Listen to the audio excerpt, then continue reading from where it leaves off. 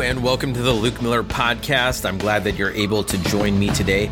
On this week's episode, we're starting our new series, The Journey, which is going to be traveling to the different locations where Jesus stops on his way to Jerusalem and through the Passion narrative leading up to Easter.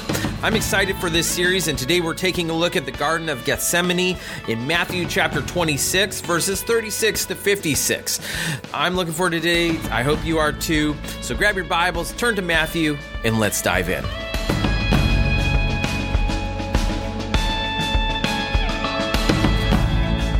Today we start this series as we look at what it means for Jesus to enter into Jerusalem and all of the different stops that go along the way. And as we start to take a look at this, we're taking a look at why Jesus was drawn to the Garden of Gethsemane in the first place. And we start to understand why he came to this place of prayer. And I think what we'll be able to see is that we can actually follow a pattern that Jesus takes in our own prayers. And so, again, we're going to be reading from verses 36 to 56, and we'll be diving through this in Matthew chapter 26 itself. But let me read a little bit of it, and then we'll dive in. Then Jesus went with his disciples to a place called Gethsemane, and he said to them, "Sit here while I go there and pray." He took Peter and the two sons of Zebedee along with him, and he began to be sorrowful and troubled. Then he said to them, "My soul is overwhelmed with sorrow to the point of death. Stay here, keep watch with me." Going a little farther, he fell on his face to the ground and prayed, "My Father, if it is possible, may this cup be taken from me. Yet not as I will, but as you will." Then he returned to his disciples and he found them sleeping. "Could you men not keep watch with me for 1 hour?" he asked Peter. "Watch and pray so that you will not fall into temptation. The spirit is willing, but the body is weak." He then went away a second time and prayed, "My Father, if it is not possible for this cup to be taken away unless I drink it, may your will be done." When he came back, he found them sleeping again because their eyes were heavy. So he left them and went away once more and prayed the third time, saying the same thing. Then he returned to the disciples and said to them, "Are you still sleeping and resting? Look, the hour is near. The Son of Man is betrayed into the hands of sinners. Rise, let us go. Here comes my betrayer." All right, so we take a look at this passage and we can start to understand a few things in the pattern of Jesus' prayer that I think can be transformed into our own lives as well. We see in verse 36 that Jesus wanted his disciples to be with him, so he took them to a garden of olives, which is called Gethsemane, which simply means oil press. Now, most scholars actually believe that where this location is probably where they actually crushed the olives to make the oil itself. Luke chapter 22, verse 39, in fact, indicates that Jesus spent a lot of time there.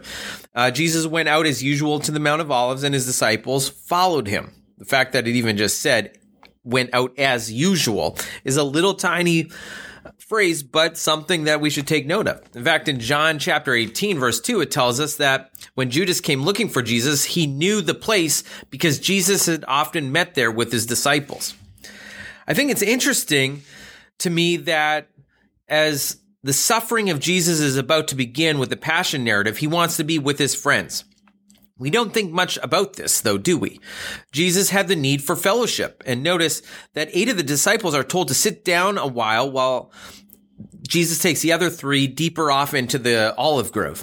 Peter, James, and John had also been given the privilege of seeing Jesus on the Mount of Transfiguration and were witnesses to his power when he raised a little girl from the dead in Matthew chapter 17. And now they are about to see something that they had never seen before, which was Jesus in a moment of sorrow. So I think it's important for us to first realize that this was a place of support for him. And that's maybe the question that we start asking ourselves is when we're in need, what is that place of support that we have? Who are the friends that we gather around? Maybe it's a Bible study group. Maybe it's on Sunday mornings. Maybe it is a Sunday school. Whatever those friends look like and whatever that place of support is, it's important to have that place of support. For Jesus, the Garden of Gethsemane with his disciples. For you, How do you fill in the blanks? So they see Jesus in this place of sorrow. In fact, verse 37 tells us that Jesus was sorrowful and troubled. This really means that his heart was heavy. The word itself means to be distracted to the point of separation from others. And Hebrews chapter 5, verse 7 says that Jesus offered up prayers and petitions with loud cries and tears to the one who could save him from death. Have you ever thought about how much sorrow there was in this situation for Jesus? So much of this whole story in this location is about seeing the humanity of Christ. And then saying, have we ever had so much sorrow that he felt no one else could even enter it with you?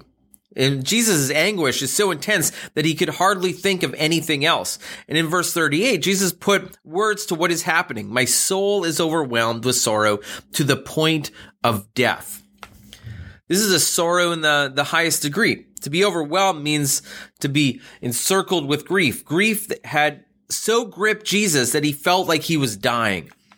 And in the midst of this sorrow, Jesus wanted support, and he asked the three to stay there and keep watch with him. Which kind of leads us to that next little part of this. And here's the picture. This is also a place of solitude. Even though this was a place of support, and Jesus recognized that there were people around him that could support him, and this was a place where he could mourn what was going on in his life, it was also a place of solitude. 8 disciples are somewhere near the entrance to the garden. The 3 are allowed to go a little deeper, but then Jesus leaves them, and in verse 39, it says he went a little farther and fell with his face to the ground. Luke adds that he was a stone's throw away. In fact, so Jesus is now alone as he falls on his face in reverence and awe before God the Father. And we see this wrestling now, where he finds this place of solitude. And it's not, it's something that we got to take notice of. Seeking that solitude and time with God by ourselves. Because this was a struggle for Jesus. In fact, again, the end of verse 39 reveals his struggle. My Father, if it is possible, may this cup be taken from me. In the midst of all that Jesus is going through, I love how he addresses God in prayer. My Father reminds us how Jesus taught us to pray when he taught his disciples how to pray. Our Father, who art in heaven, hallowed be your name. We call out to him and to him in times of great struggle. Charles Spurgeon actually would say that we should plead our adoption in the day of trial because nothing can forfeit a child's right to the father's protection. And I love that picture that he gives. If you go even further and look in other places, in Mark chapter 14, we read that Jesus actually prayed, Abba, Father. He's literally calling out in that fatherly tone to his dad to take that cup from him. And so much about that word cup in the Bible was figurative for God's blessings, but it was also used to describe God's wrath. And Jesus looked into this cup, and what did he see? Why did he want it to be taken away? I think it's important for us to note that as Jesus is moving towards the cross, he realizes that the punishment for all the sins of the world is about to be poured on him. And that is not something that should be taken lightly. This was something that he can't even imagine. Isaiah 53:6 says, and the Lord has laid on him iniquity of all of us. And 2 Corinthians chapter 5:21 says that the sinless and spotless Lamb of God actually became sin for us. God made him who had no sin to be sin for us, so that in him we might become the righteousness of God. What a beautiful picture. Jesus knew he was about to suffer, but in the garden, it suddenly became very real to him. He had already told his disciples what would happen at the beginning in Luke chapter 9, that the Son of Man must suffer many things and be rejected by elders, priests, and teachers of the law, and he must be killed and raised on the third day. And even though he knew it was coming, the anticipation of the physical, the emotional, and the spiritual pain was almost unbearable. Jesus knew exactly what faced him in the hours ahead. He had seen crucifixion many times done by the Romans, but I think he agonized most about the fact that all the sins of the world were going to be heaped on him. And he had never experienced that. So in the place of the olive press, we see Jesus feeling the squeeze of the pressure of the world. And there's agony in that. Being filled with anguish, he prayed more earnestly, and sweat was like drops of blood falling on the ground. And so we start to see that sacrifice that's about to happen. We see this picture and this hurt that is going on. As he looks deeper into what's going to be happening, he sees beyond the sin and the suffering, and he recognizes his final role as sacrifice. John 18:1 says that when they went to Gethsemane, they crossed over the Kidron Valley. The brook of Kidron was a drainage area for the temple, and during Passover, the Passover time in Jerusalem, most commentators will say roughly 200,000 to 250,000 lambs were slain, and that the blood of those lambs would drain through the brook into the Jordan River. On the night of the Passover, when Jesus was going to Gethsemane, he stepped over that brook in the Kidron Valley, and he would have seen it polluted with the blood of lambs, something we don't often recognize. He knew that in a few hours he was going to be slain as the final sacrificial Lamb of God, his blood satisfying the righteous demands of God's justice. In 1 John chapter 2:2, he is the atoning sacrifice for our sins, and not only for ours, but for the sins of the whole world. I've really tried to stress this over the last couple weeks as I've been talking in our previous series, which looks at being unstuck and looking at prayer, but understanding that, yes, Jesus forgave us. And so much around this time of year, you'll hear that question, well, who killed Jesus really? Was it the Jewish people? Was it the rabbis, the religious leaders? Yes, there were Gentiles involved. Who killed Jesus? The answer is really simple. I killed Jesus. You killed Jesus. We killed Jesus. Sin killed Jesus. That sacrifice that his Father sent was him for us, for sin and for the world. 1 John 2:2, he is the atoning sacrifice for our sins, and not only for ours, but also for the sins of the whole world. One of the things that we see in this is that as Jesus continued to look at his situation, Jesus saw something that caused him, to shudder in many ways. He had never experienced this before. He would face separation from his Father when all the sins of the world were heaped upon him. In Matthew 27:46, it says, about the 9th hour, Jesus cried out in a loud voice, Eli, Eli, lama sabachthani, which is Aramaic, which means, my God, why have you forsaken me? The cup was filled with bitterness. It was almost unbearable, but there was more. Because at the end, there's something that comes about. All the sacrifice, all of everything, all the hurt, all the turmoil, everything that Christ went to. Jesus knew that he had to drink from the cup in order to save us from our sins. That's why he came. So there's nothing hiding that. And now as Jesus struggled with that, we see this separation, right? The disciples were sleeping. Verse 40 and 41, he returned to the disciples and found them sleeping. And how could you men not keep watch with me for 1 hour? And watch and pray so that you will not fall into temptation, he challenges. I have some sympathy for the disciples who went to sleep in Gethsemane.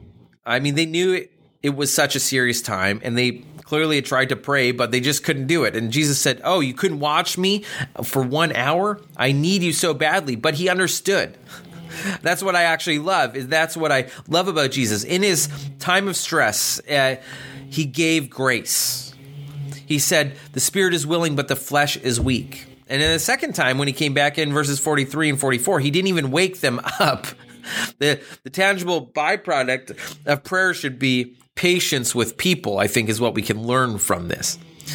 If you're irritable with others, always on edge, maybe it's an indication that you need to spend some time with God, because the Spirit of God produces patience.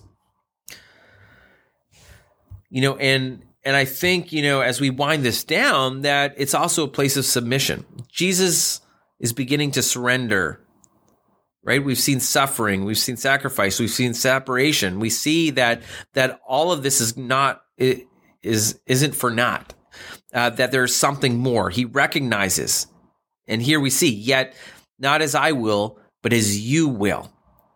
I want you to notice carefully that his prayer is slightly different the second time in verse 42. My Father, if it is not possible for this cup to be taken away unless I drink it, may your will be done. The first time he prayed, if it is possible. Now he prays, if it is not possible. I know it seems like just semantics, but his first request, he longs for the cup to be taken from him. Now he mentions actually drinking it. In the first plea, he says, yet not as I will. And in the second, he declares, may your will be done. If we look at this from a technical standpoint, the main clause is no longer let the cup be spared from me, but that God's will be done. And there are two elements to Jesus' prayer that should be instruction for us as we get ready to finish up here. Is one, he expressed his own desire. This is what I want. I want to escape from the cross. That's what Jesus is saying. But secondly, he submitted to the desires of God. Well, if not my will, but God, your will be done. Prayer is simply expressing your thoughts and our desires to God and submitting our will to his direction. Let it be God's will, and God's will that it will shape what is best for, knowing that God's will shape what is best for me and for the sake of the kingdom of God. And out of that becomes a place of strength. In fact, verse 46 says, rise up, let's go. Here comes my betrayer. All of a sudden, Jesus is ready to meet this head on despite what has been going on. And this was probably over the course of about 3 hours if we look at the time frame that's going on here. Jesus got into the garden, was sorrowful, and now he emerges strengthened. And so there's something about this, isn't there? Going to God in your time of sorrow, you go away strengthened, finding a place where you can meet with God, finding that place of solitude, but also finding place where finding people who will gather with you and support you. My prayer for this week is that as we look at this place of the Garden of Gethsemane, we're also able to understand how important this is from a prayer perspective, not just in the role of its role in the Passion narrative and the story of Easter, but we see the humanity of Christ, but we also see how he prays. He had taught his disciples how to pray. Now we see how he prays in a moment of complete distress. So I hope as you go from here and as we finish up here, you're able to take this into account. You're able to say, is there a place where I go that is a place where I can be a part of community? Is there a place where I can grow and be strengthened even in my sorrow? Am I comfortable to going to God with what I need and expressing what I would like to God? But even more so, are we comfortable with hearing what God's answer is, even if it doesn't match up with ours, and saying, Lord, your will be done? I think that's a good place for us to stop today, and I'm looking forward to where we head next with this as we take on a new location each week of the story of the Passion narrative. So hopefully you'll be able to join me as we go through the series, The Journey, as we journey through these different locations. I want to say thank you so much for joining me today. Hopefully you go away encouraged from this and challenged from this. But until next time, I'll say take care, have a great week, and I'll talk to you next week.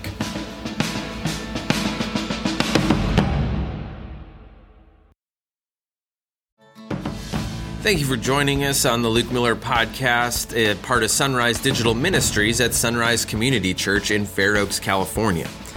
If you're wanting to know more about our digital ministries, you can download our app at the Google Play Store or the Apple Store, where you'll find Backshed Bible Study, Sunday sermons, and the Luke Miller Podcast. If you've got questions about who Jesus is or what it means to be a Christ follower, we would love to connect with you. And you can send us a note at www.sunrise.church/welcome, and we'll get you connected. Thanks again for joining us. Take care.